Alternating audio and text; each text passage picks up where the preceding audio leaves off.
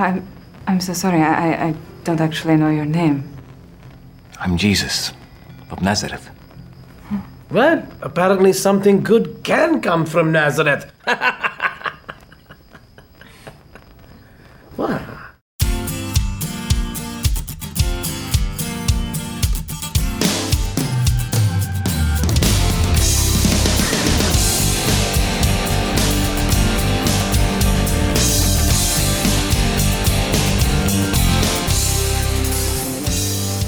Well, this hasn't happened before. We've done several two-part episodes of the show, but never a three-parter. But when Dallas Jenkins, the creator, writer, and director of The Chosen, finally got to hear our recent conversations with composers Dan Hasseltine and Matthew S. Nelson, he reached out and said that he'd love to be on the podcast as well. We had wanted to have him join us as part of one of the previous episodes, but he was in the middle of a big move and just couldn't clear his schedule. After his recent trip to Italy, which, yes, included a visit with the Pope, he dropped me a line and we set up a conversation. Hello, I'm John J. Thompson, and welcome to a special edition of the True Tunes podcast. In addition to this being an unprecedented Part 3, this is only the second time we've hosted a creative who was not first a musician. Dallas and I will be digging a bit deeper into his thoughts on the music behind The Chosen, who the show's audience actually is, the freedom of not caring what some people think, and more. If you haven't heard Part 1 with Dan or Part 2 with Matthew, you might want to check those out first, just for context, but there aren't any spoilers here. You can listen in whatever order you like. Make sure not to miss those, though. But before Dallas and I get into it, let's take care of a little housekeeping.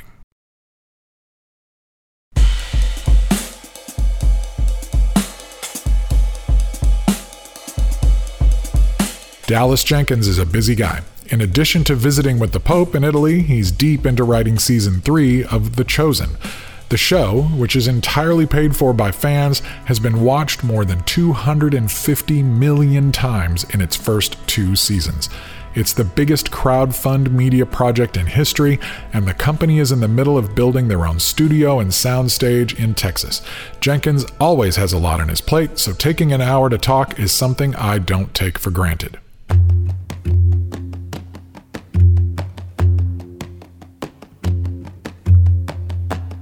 First question I had for you, just kind of generally speaking, when you knew you were going to do this, you were going to take the story of Jesus and his followers and tell it in an episodic way, what were your first thoughts about how you wanted to incorporate music into that? How did music factor in right at the very beginning when you started thinking through that? Because it's going to be different when you're thinking about it episodically than if you're thinking about it in terms of just a one-shot film.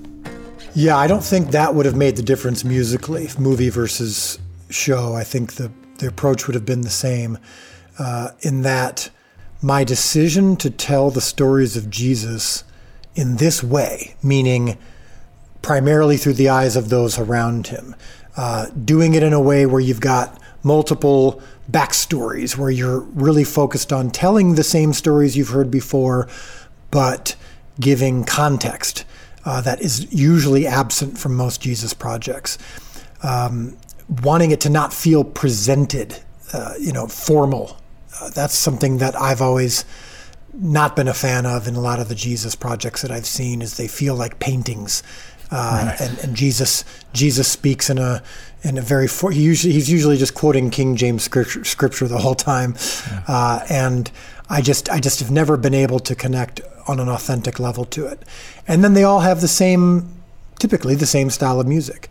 So what I said early on when I had my idea for the show, and when I started presenting to people what I wanted to do with it, was everything is going to be about, I don't know if disruptive is the right word, but I wanted to feel authentic, which happens to be, for better or worse, disruptive compared to most Jesus projects or religious projects.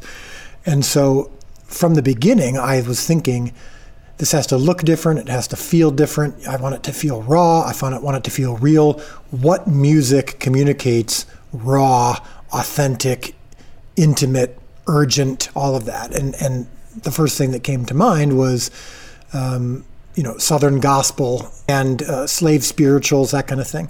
And but I didn't want there to be any rules. Like, I just wanted there to be, the reason that I thought of slave spirituals, the reason that I thought of some of this kind of rootsy stuff was, as Dan mentioned on the podcast, that we wanted to capture the music of oppression, but oppression mixed with hope. And there is no other form of music. I'm sure there are multiple forms of music like this, but none that are better or at least more impactful than what was written back during slave times. These songs of these people who were so oppressed and yet were still finding hope and finding beauty in the midst of it. And so that's what was happening 2,000 years ago, just in a different form.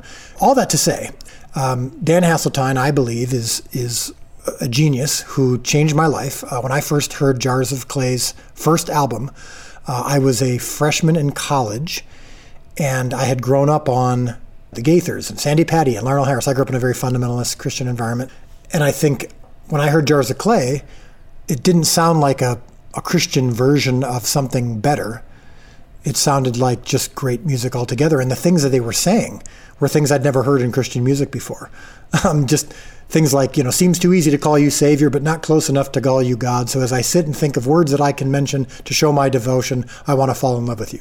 And I'm going, I've never heard anyone talk like that in a Christian song. I can't even think of the right words to say because they don't seem to make sense. And I'm like, wow, everything I've heard so far has always seemed so arrived.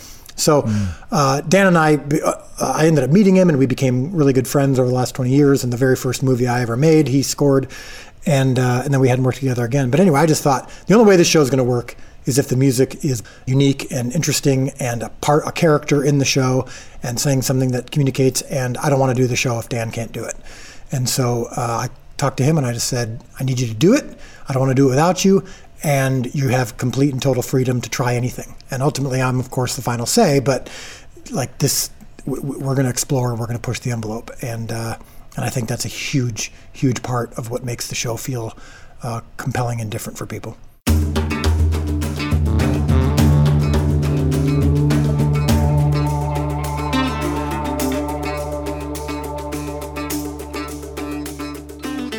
You've made some interesting artistic choices when it comes to that balance between cultural and historical authenticity. But then there's other things that you do bring in kind of a modern Western sensibility, some of the kind of the joke cliches, the phrases that are funny, and they help modern audiences connect to it. How are you making those decisions as you go, as an artist, as a storyteller? Kind of what's in the matrix for you? When you bend and when you recoil, when you're giving and taking on those things towards authenticity, towards creative expression, how do you kind of make those calls as an artist? That's a really great question. And I'm going to push back just a little bit on the notion that some of these phrases are modern or intended to modernize the story. When you think about it, the fact that we've chosen English as the language to speak in the show, well, then every word is modern. I mean, the word the didn't exist 2,000 years ago. But they did have Hebrew equivalents of all of this stuff. But there are multiple phrases that some people have said, oh, that's anachronistic. And I go, well, again, all of the words we're using are anachronistic. None of these words existed back then, but they did have Hebrew equivalents. And especially in the Jewish faith, humor, sarcasm, ribbing, all of that stuff is extremely common. So I actually don't necessarily believe, I'm sure I've crossed the line a few times, but I think that overall, this humor style, this sarcasm, the ribbing, all of that stuff feels modern to us because every Jesus project or Bible project we've ever seen has had a formality to it. Right. But I'm just not so sure it's as modern as we think it is. Or at least as radical. It's not as much of a departure because it's human nature. That's how we relate to each other. So it's common. And Right. Yeah. But now when it comes to things like those language, when you say like Shabbat versus Jesus, that's an interesting, you've got one that's Hebrew and one that's kind of like Jesus doesn't appear in the Bible until Switzerland, until the Geneva Bible, like 1,500 years after. So, but then that's what we all know his name as, even though it's a very modern thing. So how do you make those kinds of choices? Yeah. So I think it's just, it is as, and I don't mean to sound dismissive of the weight of the responsibility, but it's one of those, we just know it when we see it. It feels like, for example, they say Ima for the most part in the show. We hear the word mother occasionally. We hear the word mom occasionally, but primarily it's Ima, which is a Hebrew word for mother. I think we're trying to be authentic in the sense that, we have those kinds of words even in our current English language, like where we use words that are French in their origin, or that are I could name a culture that, even when you use the term baguette, for example. I mean, even though that's a French term, we use it sometimes to just describe things. I'm probably not giving the best examples, but patio. Yeah, right. Pronunciations that are unique, accents are different even in different parts of the country. When you go to the South, you hear different Southern accents. And so I've heard some people say, oh, the accents aren't consistent in The Chosen. And I'm like, that's purposeful, because their accents aren't consistent in Chicago, where I'm from. Some people have a harsher Chicago accent than others, and some people have no accent. So it really, we're trying to be as authentic as possible without crossing the line into feeling so foreign that it's hard to connect with. And so that's why the decision to use Jesus was, we say at the beginning of episode 1, we've transliterated the language. And so all of the disciples' names are the traditional names that we've heard before. It just felt like if we would have changed them all to their Hebrew equivalents, it would have just been a bridge too far. It would have taken people too long to get caught up in it. And already, if you watch episode 1 of season 1, there are many Christians, far more than the non-Christians who've seen it, who express confusion because they have such significant expectations. They're not used to watching a Jesus show where the first 45 minutes there's no Jesus, and so they're not used to watching it like they would any other pilot episode of a show. And so if we would have made their names different from their usual names, it would have been even more hard for them to follow. It's interesting that the non-Christians who've watched it in many ways have an easier time.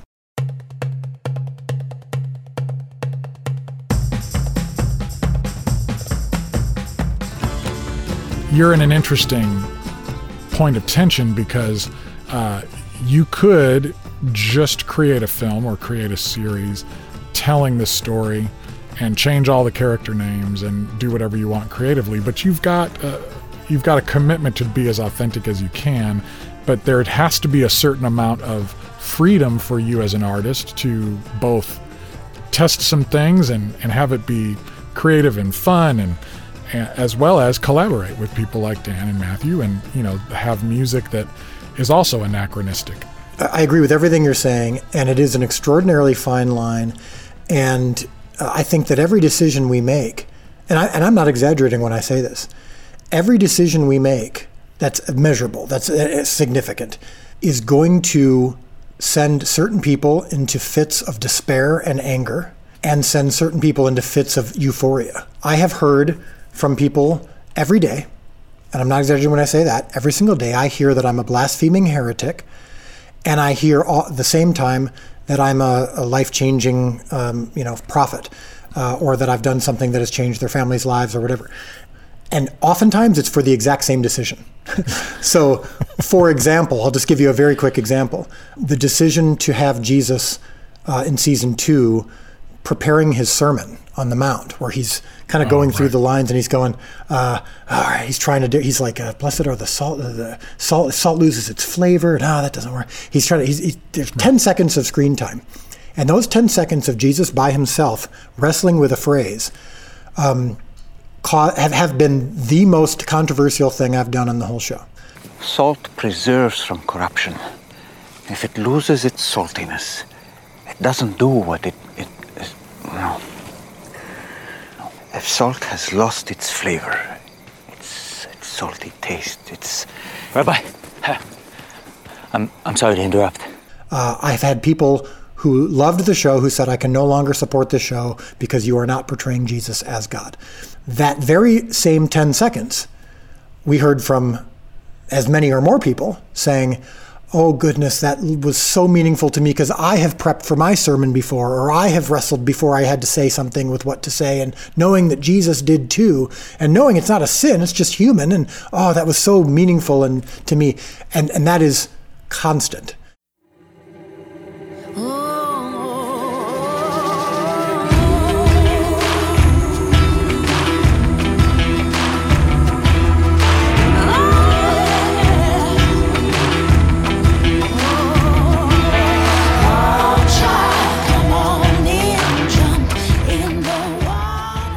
The music, for every time we hear, you know what, this music feels so out of place for me. It doesn't feel like Jesus.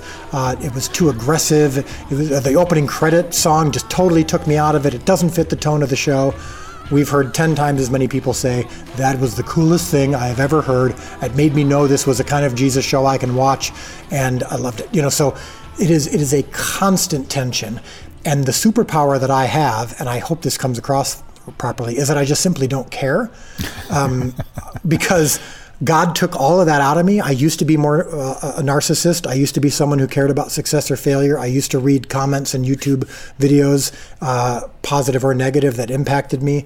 And after the failure of my last film, where I got to a point where I wasn't even sure if I was ever going to make another show or movie the rest of my life. And I just kind of was broken and surrendered and gave it all away and just said, I just want to be in your will, and I just want to be responsible for the loaves and fishes that I provide. And if you want to feed 5,000 with them, that's up to you. Once I got to that point, God goes, now you're ready for the chosen. Right. And I think I'm at this point uniquely suited for a show like this that's outside the system, that is so unique. And I say that with all humility, because I think I'm uniquely suited for it, because I don't care about whether it's successful or not. And I feel free to just try things and do what feels great, as long as I feel like I'm honoring God in the process. So I know that may sound a little bit, I don't know if that's how that sounds. It may sound a little bit arrogant, like, I don't care what anyone thinks, so I can do what I want. I do feel a tremendous weight and responsibility, but it's to God, not to YouTube comments. We're going to step away from my conversation with Dallas for just a couple minutes, but we'll be right back after this.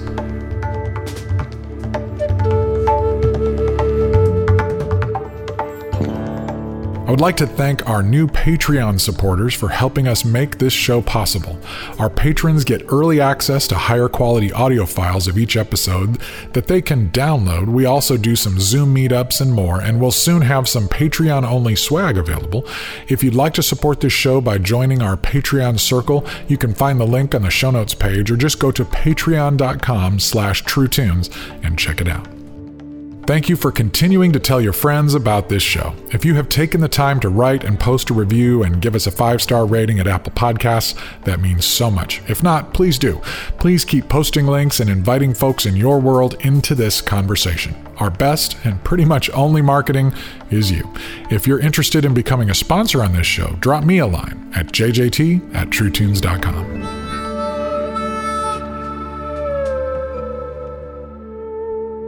All right, back into the studio with my conversation with Dallas Jenkins.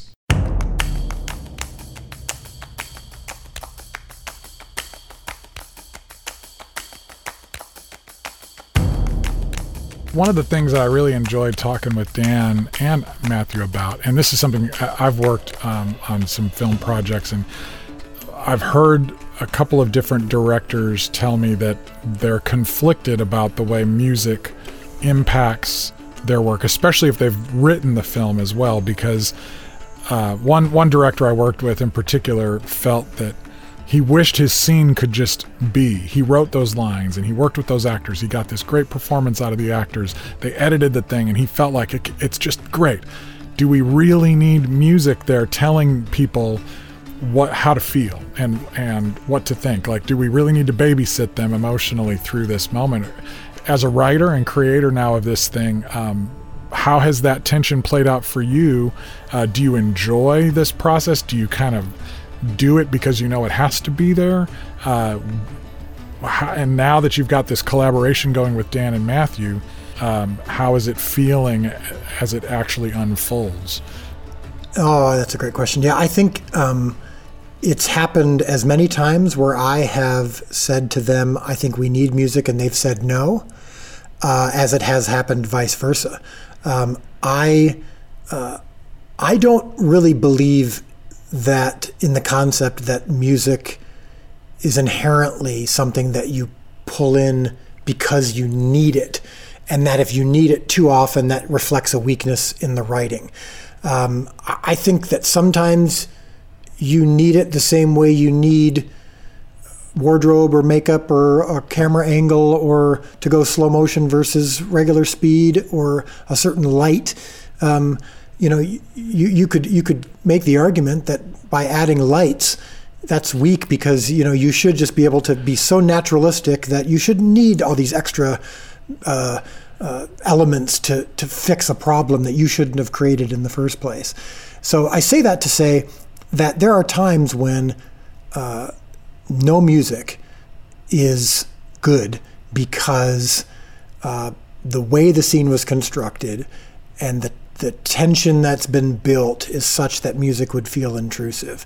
But then there's other times where from the beginning of the writing of the scene, I knew that I would need a note or a pad or some sort of musical moment that, just like anything else I use in all of the tools that I have available to me, just causes the audience to lean in for a moment. Right. It's impossible for an audience to lean in for 45 straight minutes of a traditional, a typical length of an episode. Quentin Tarantino, who's one of the great cineasts in history, talks about all the time about how all the time he knows that there's moments where the audience has kind of settled in, and part of that's on purpose. He's done that on purpose to kind of let them relax, settle in, lean back, and then there's sometimes you just have to go. You have to snap your fingers and have them look up for a second. And music can be a powerful tool to do that. So all I can tell you is that Matt, Dan, and I, it is extraordinary how often we're on the same page. Where I'll go, do you think we need something here? And they'll go, no. And I go, funny, neither did I. And or they'll say, I don't think we need something here. And I'll go, I do think we need, a single guitar note that just comes in every couple seconds. And they'll go, well, sure, that'd be great. I mean, I think they're so used to or assuming that music is either overly emotive and significant and loud, or there's none of it. And I think we feel the freedom to just kind of occasionally just let it kind of creep in, just kind of present. It's like it's like the sound of the wind, just kind of comes in there. I think that's probably. I feel like you've said that in your conversations with them too, that you've appreciated about that. That a lot of times when the music comes in, it's just. It's just an element. It's like a mood element. Yeah. It's just a layer on a bed of other things we're doing. Yeah. I think I had mentioned that one of my favorite things, that rooftop scene with Nicodemus, that I got so caught up in it, and I was really trying to notice the music, but I thought, I got so pulled into the scene and so that I couldn't remember if there was even music in it.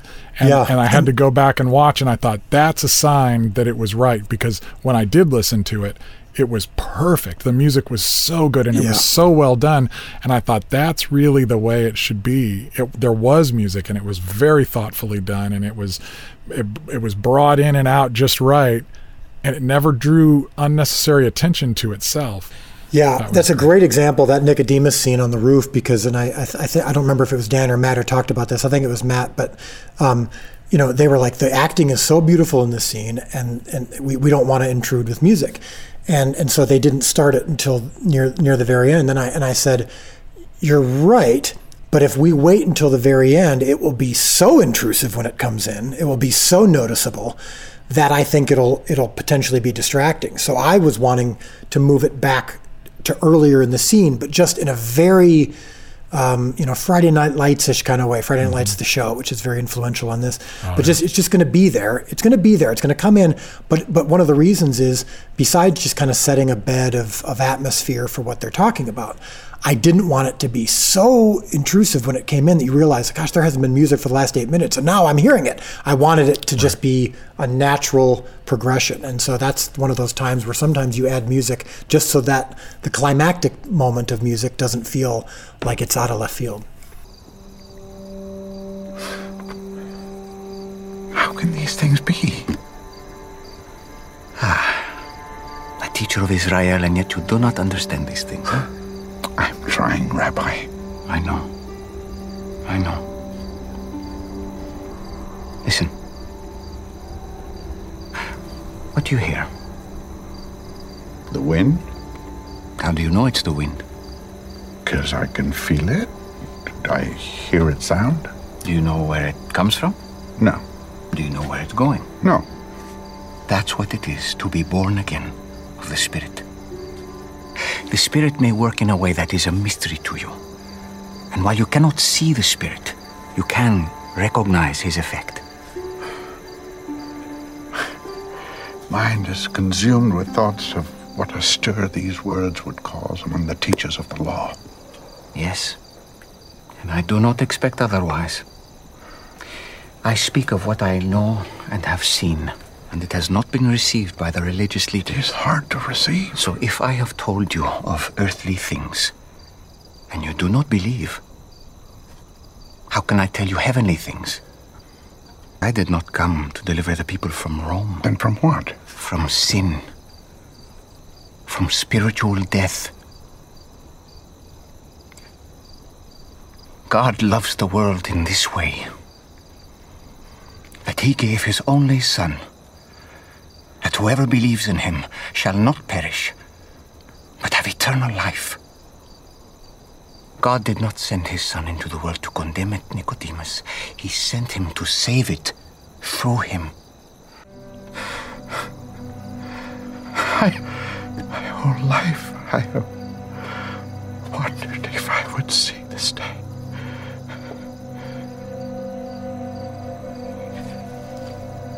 Follow me, and you'll see more.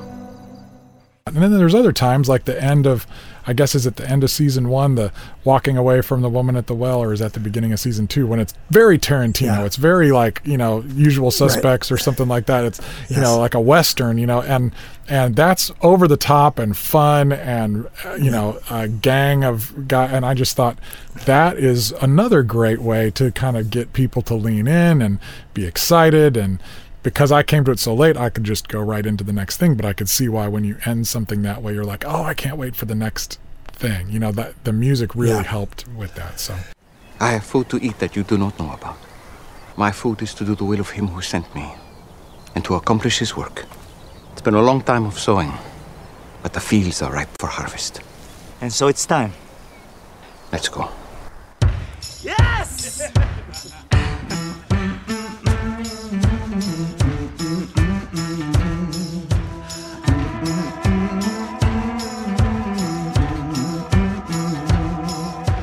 Throw me like a stone in the water, watch the mud rise up.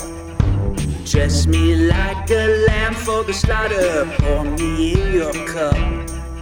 Should've known we'd bring trouble, and trouble gonna find you here. Trouble, I'm not the one you see. What kind of role does music play in your life on a day-to-day basis, and in general, and then while you're writing and working on the project? Like, you're working on season 3 right now. How does music factor into your life generally? I find that some of the best storytellers in art are musicians. So I listen to music a lot. I'm not an artsy guy by nature. I'm a bit of a Philistine when it comes to music compared to Dan and Matt. Sometimes I like Jonas Brothers and Jars of Clay is my favorite band of all time, so I guess I have some artistry in me. But for me, it really is. It's all about storytelling for me. It's less about the musical artistry of it, although I do appreciate that. But I do love music as a way of just kind of exercising my storytelling muscle. Typically when I'm about to write, I start listening to some music. I don't listen to music while I'm writing. That never ever works. But I oftentimes take pauses just to, and I do. I know Dan and Matt this isn't their world, but I do love worship music sometimes, partially because when I'm writing the show and I'm writing about Jesus and I'm falling in love with Jesus so much as we're writing about him.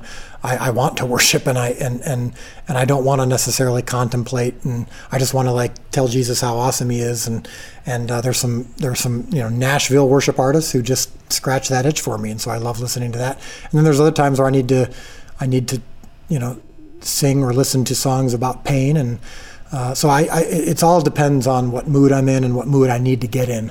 But yeah, it's not quite at the level of you guys, but it's for sure an important part. And I found that musicians have been uniquely appreciative of the show, especially Christian musicians or musicians who are believers.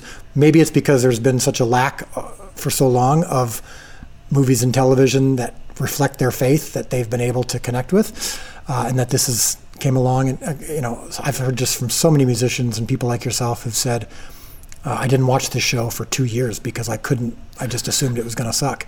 Yeah. And then when they finally watched it, they were like, oh my gosh, something I can really sink my teeth into. And so it's made me realize that there is this kind of mutual fangirling that happens between, filmmakers and our musicians, that there's something there. There's something to the storytelling aspect of it that is hard to define, but I think it's on the same wavelength in the brain.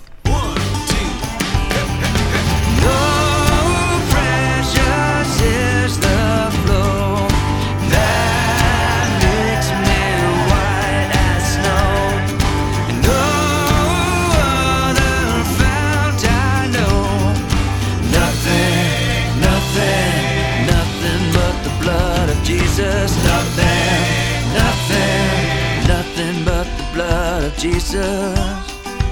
Oh, yeah. Don't go anywhere. We'll be right back with more of my conversation with Dallas Jenkins after this. Back in the good old days, I used to make specially curated mixed discs for the gallery stage at the Cornerstone Festival every year. A couple of years ago, I started creating a weekly mix on Spotify in that same tradition. In fact, I call it the True Tunes Gallery Stage Mixtape, and if you follow it, you'll find around 40 songs in it every week, from great hits and underground classics of the past to brand new tracks you won't want to miss. Check it out and let me know what you think. The Gallery Stage Mixtape is just one more way True Tunes helps you listen to better music and listen to music better together. You can find it right now on the homepage at truetunes.com. A big congrats to Michael Bartell, the winner of our massive summer gift box. Michael has been a longtime supporter of everything we do here, so it was awesome to see his name come up in the random name picker. Michael is also the founder and executive director of Free International, a fantastic group that has been working to end human trafficking in the U.S. since 2007. You can learn more at Free International, and I encourage you to do just that. We will put the link up on the show notes page for this episode as well. Okay, back to the studio and my conversation with Dallas Jenkins.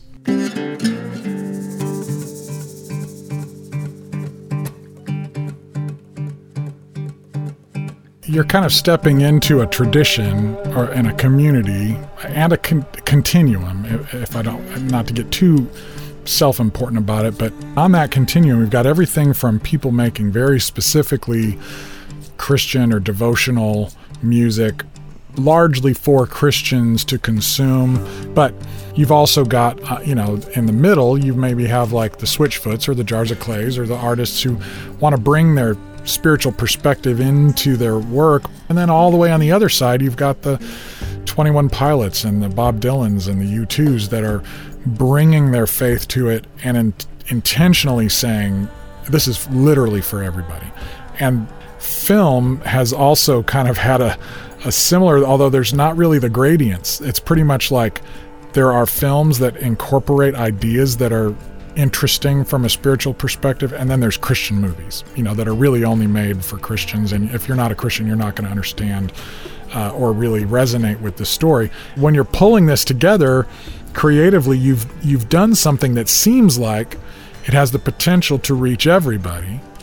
It's not just made for Christians. It's kind of like, I'm going to tell this story in a way that everybody can relate to it, because this is the story. This is kind of coming from a different perspective. Was that an intentional perspective for you as you set out? Was that something you said, this is a story, I'm going to tell this in a way that everybody can relate to this, as opposed to, this is really engaged for the church? It's such a great conversation to have, and I hope this doesn't sound like a cop-out answer, but I honestly, when I first set out to do it, and when we write, we're not thinking of anyone in particular other than, again, my really genuinely passionate desire to make sure that I'm not violating the intentions and character of Jesus in the Gospels. But after that, I'm just trying to make as good of a show as I can possibly make. I believe that I am trying to, and I think that the response indicates that we've been relatively successful. I'm trying to capture these people, these first century Galileans. And these first century Galileans had something really extraordinary happen to them in the midst of their culture and in the midst of their history.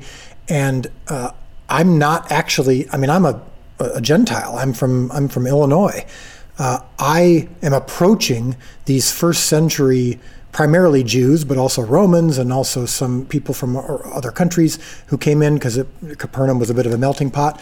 And I'm approaching them in that sense. I'm not approaching this as a Bible story that is going to be couched in a lesson or couched in a sermon series or anything. I'm just trying to really tell the authentic story of what happened to these people. And I happen to believe that Jesus is the Son of God, and I believe that Jesus did miracles. I don't believe they were magic tricks, and I believe that he is who he says he was, and I believe that the Gospels accurately captured that. So because I believe that, you're going to see lots of things that Christians and of all stripes are going to be really excited to see. It's not Last Temptation of Christ, where I'm exploring what would it have looked like if he wasn't this way, and what would it look like if he would have had a relationship with Mary Magdalene. And I don't have any of the angst that a lot of people have had when they've done Bible stories, but with different agendas. So I think I've been able to be in this kind of middle position of, I'm a very strong believer. I'm an evangelical. I come from a very strong church background. I'm passionate. I'm not angry about my past. I'm not an ex-evangelical. I believe it all. So I'm going to come at it with this optimistic, excited, Jesus is awesome perspective, and the Bible is true. But I'm also coming at it as an artist going, yeah, I've seen all the Jesus movies, and I've never been able to really relate to them because Jesus doesn't actually make for a really good main character of a drama. I mean, if you know anything about drama, which I know you do, he fits into none of the categories of a good protagonist. And so that right there is a decision to make him basically one of several main characters, I think just makes for a better television show. So I know this is a long answer to your question, but one of the things that you said in the conversation with Matt is you were talking about the audience that's been there for the show. You were saying the show seems like it's for everybody, but yet it's primarily popular among Christians. And that is true so far in terms of the numbers, but over half our cast and crew are not believers. And the cast who came into the show were over the moon about the script, loved the show. They show it to all their friends, non-Christian friends, whatever, who all love the show. We hear every day from atheists, from people who discovered the show because someone showed it to them. So I think that's going to change over time. But it's not because we're necessarily making these concerted efforts. All right, now we really got to go after atheists. We really got to go after evangelicals. We really got to go after Catholics. We got to go after. We're just putting the show out there. It is totally free. It is totally easy to access. The fact that it's not on Netflix makes it less likely to be stumbled upon by a just casual non-believer going around their daily life. But it also is what makes the show what it is, because we're doing it totally outside the system and no one's telling us how to do it. We're just doing it whatever we want. So there's strengths and weaknesses to all of it. The fact that when it comes to publicity, I know some people will say like, oh, I saw you on Fox News, but that just preaches to the converted. Why weren't you on MSNBC? And I'm like, because Fox News asked me to come on and MSNBC hasn't.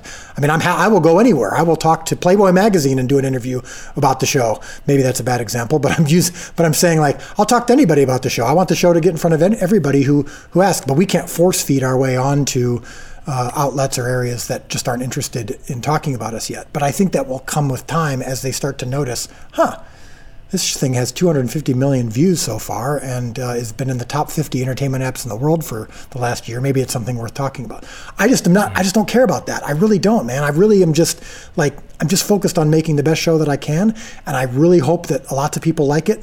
but I can't focus on who specifically it's for. It's just hard enough to make a show that's watchable. You know what I mean? Oh yeah, and that's the artistic conundrum, which you've already cracked, because you've, by not caring the way that you've not cared, or by caring about the things you've cared about, which is making a good piece of work, and not caring about satisfying certain people, you've already created something, you've crafted something that even very hard to please people like me I'm sold, and that's kind of where that question comes from, not from a cynical or a negative perspective, but like, boy, I'd love for this thing to explode. It's like the difference between Jesus music in the 60s, when people were just authentically singing about what was going on in their life and they were just making great work, versus Christian music when it became an industry and it was designed to entertain and encourage and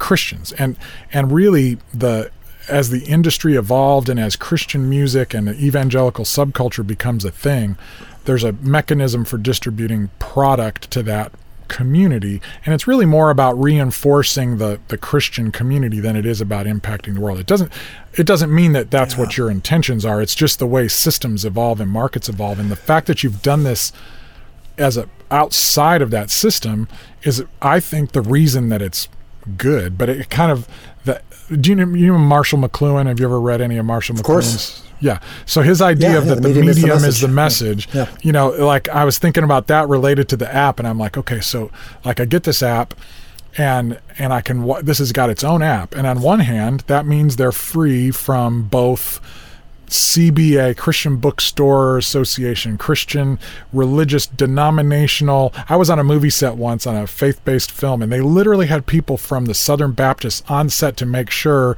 that it met their criteria. And a guy had a tattoo showing, and they had to like change his shirt so that the tattoo was covered up because they said that was a huge problem. And I was like, come on, you've got to be kidding me. Right. They're tweaking the work to satisfy these religious people, and it's making the work worse, right? You don't have to do any of that kind of stuff. So that's in a way the medium being the message. But on another hand, the whole world has to go find you, as opposed to it being out there, like the way I finally got to watch it because it was on Peacock. And so I was watching something else on Peacock, and I'm like, okay, enough people have told me about this thing. I'm just going to try it. And then I get pulled in.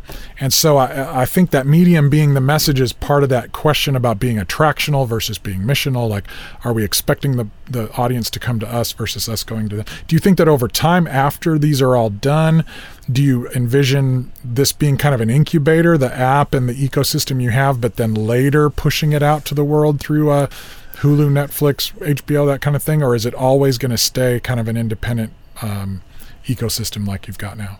Well, we're trying to build our own system, and our distribution partners are, you know, Angel Studios. I mean, they're building an ecosystem, and it's not in their best interest to have the show all 7 seasons available with all their competitors. I mean, just like Netflix, when they first started, wasn't putting their show on Amazon. I mean, you can't find Netflix shows anywhere else but Netflix, because they're trying to build their own ecosystem.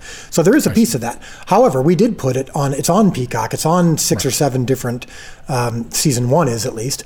And the main reason for that is somewhat selfish, in that it's like, look, people will watch season 1, and then they'll be like, I want to watch season 2. Where do I go? And they go to the app. So there is some strategy there for sure, but and it changes all the time. But I do think, well, I mean, what you said is true. And by the way, when we go to, like, I've been in the business for over 20 years, and when I've done faith-based movies for Hollywood studios, like when I went to the Hollywood studios and they liked the script and they liked me and they liked the project, and so they're going to do it, they pushed to be Christian focused more than even I did. I mean, and Dan talks about that with his album. I mean, they're like, no, the reason we're doing this is because it's going to make money in the Christian market. So it's just, that's just smart marketing. Is the world is becoming niche, we're going to do it. So doing this outside the system has allowed us to be free from all different influences. But you are absolutely correct that making it on its own app adds a slight barrier that makes it more difficult to find than if it was on Netflix. However, there was a time when everyone who wanted to watch House of Cards because they heard about it from their friends, or they saw a headline on it, or they saw Facebook people talking about it. They eventually had to bite the bullet and download Netflix and figure out what this whole thing was about, and then they watched the show. And that is the hope with us as well. And my hope is that, yes, it started with hardcore evangelical Christians who were passionate because it's a Jesus show. And then they told their friends.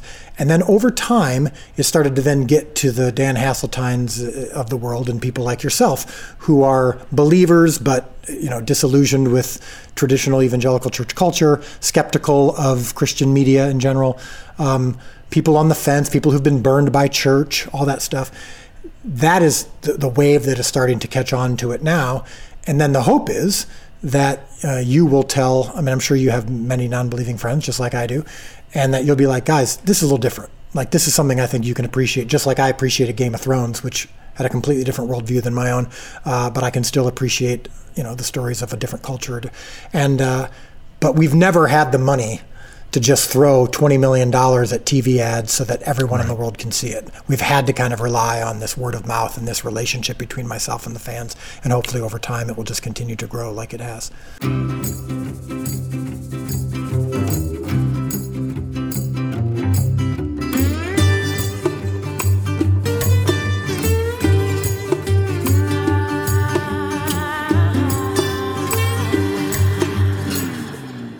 To me, there's no simple answer. There's no simple answer to any interesting questions. And I think that the challenge that we've got, especially the way our fragmented, siloed media culture is that I keep going back to saying, well, then how was Jesus talking in his culture? He was communicating both confrontationally and in troublemaking ways, and also in highly relevant parables, and he was shifting, and he was strategic, and he was humorous, and he was sarcastic, and at the end of the day he was saying, render unto Caesar what is Caesar's, and unto God what is God's. He was pushing that job of discernment back on us, and that means that it's never, we cannot abdicate that job. As if we're going to be disciples, we can't abdicate that job of discipleship to somebody else and say, you tell me what's Christian and what's secular, and then I'll trust you. We got to be engaged in all that stuff. So we've had to. Well, and what's funny is my dad, who wrote the Left Behind books, which were 25 years ago, this became this cultural phenomenon where they were, quote unquote, crossed over. They were selling so well that Barnes and Noble and Amazon were featuring them. But then what happened? Our Barnes and Noble and Amazon and them started creating religious sections. And so even now when you go into Barnes and Noble, you're looking for a Christian book, you got to go to the religious section and see all the same kinds of things and books and trinkets. And then on the other hand, I've found that when we're hearing from people who will say to me, I hear two things. One is, why don't you put at the beginning of each episode, or at the end of each episode, an altar call? An opportunity for people to come to Christ after they watch it. Or why aren't you putting, make some tracks? Why aren't you? They're asking us for these certain things that make it easy, and I go, well, why don't you do that? Exactly. Hey, first of all, I have to keep telling people, this is a TV show. This is not a documentary. It's not a sermon series. So just like any other TV show you watch, you're not going to see, when you're watching, a historical drama and you don't see up on the page, this came from page 316 of this book that we're basing it on. Just like we're not going to say this came from Psalms, 47 or whatever it is. Right. So, but on the other hand, I hear people saying, well, why don't you get this in front of more non-believers? And I go, you can do that. The show is free. We're putting it out there. It's on an app that you can find in the App Store. It is in no Christian sections. It is in no religious sections, and it is in it is just there, and easy and accessible to anybody. You don't even need to give your email address to watch it. Yeah, but that's what you're talking about. Is you have friendships, you build trust. People say, "Well, I trust him. I trust her. I trust what they're saying." But then watch it, talk about it. What did you get out of that? And that's otherwise we're just sitting and consuming media. Like we're just couch potatoes, just absorbing stuff. The whole point of this, what we talk about, our theme here is listen to better music, listen to music better. And then we do that together. Like the whole point of this is that we can sit around and talk, and iron can sharpen iron, and we can build our relationships. Otherwise, we're just consuming. And that's not a good way to be human. Let's not rely on the musician or the filmmaker to do the work we're supposed to be doing. And exactly. You put a call to an altar call at the end, and that's why I was saying, like, well, you can do that, or get it in front of more people. You can do that. Like, right. You participate in this. You get it to your friends, and we'll give you the tools to do that by hopefully making a show that they'll like.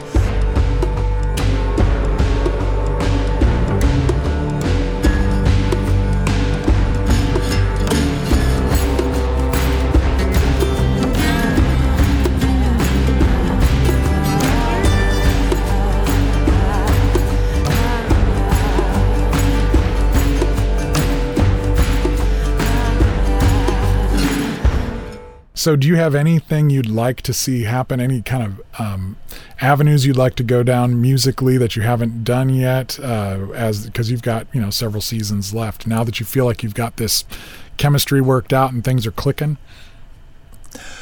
Well, we've started to think about. Again, I always focus on one season at a time, but there have been a couple times where we've had an idea for a song. Like, I know Dan mentioned Buddy Guy. We love Buddy Guy and his music, and there's been a couple times where we've thought, is this a time for a Buddy Guy song, or is this? And we've ended up thinking, no, let's save that for season 6. Season 6 is the crucifixion season, and there's some things that we really want to explore and see if they work, that are just going to be completely like that's going to be a moment that has been done more than anything else in telling the Jesus story. It's been done dozens of times, and so we're going to, stylistically, I've got some ideas for what I want to do just in terms of what I'm capturing on film, but also what we want to do musically. So there's some chances we want to take that we haven't quite taken yet. Where we just, instead of hinting at a certain style, we're going to just go for it. But other than that, we love what we've been doing so far. I mean, I just think Dan and Matt have been extraordinary contributors to the story of this show, and so it's like, why mess with what's working?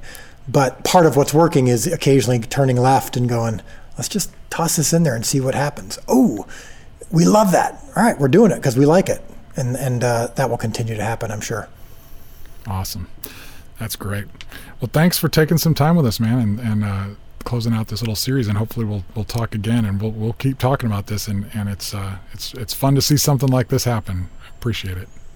Yeah, no, I'm so glad to talk to you. And I apologize if at times I came off a little strident. I just am passionate about these issues, and you were stimulating some of my passions about it. So I really appreciate it. That's great.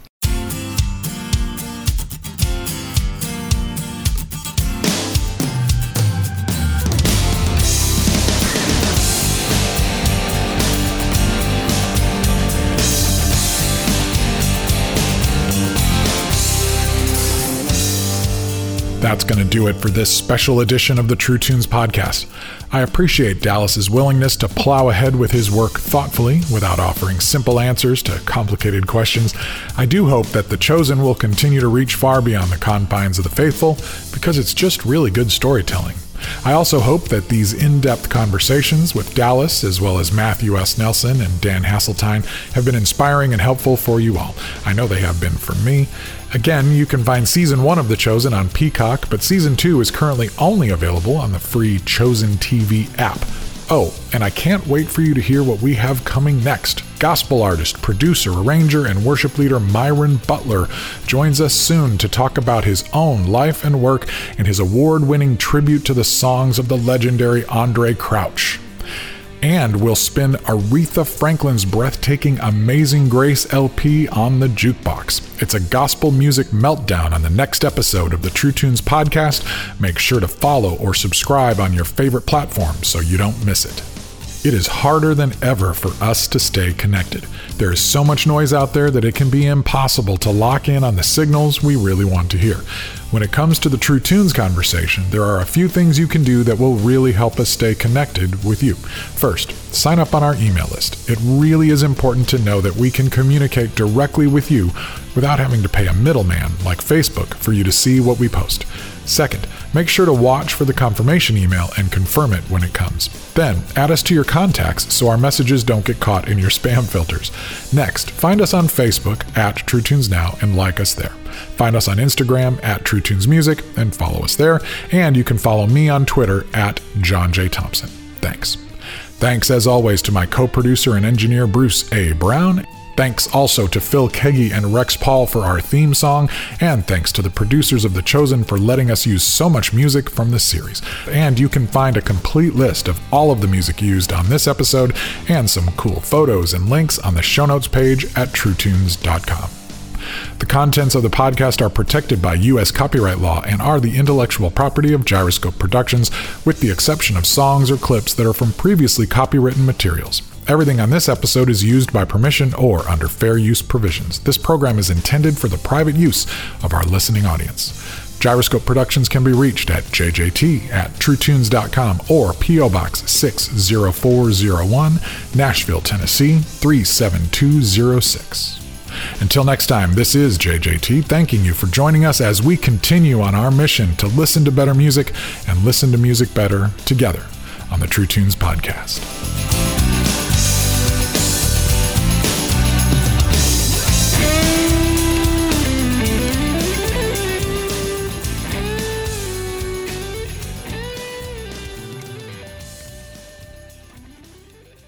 Have you noticed that no matter where we go recently, we are more and more misunderstood? Definitely. It's a very complicated time.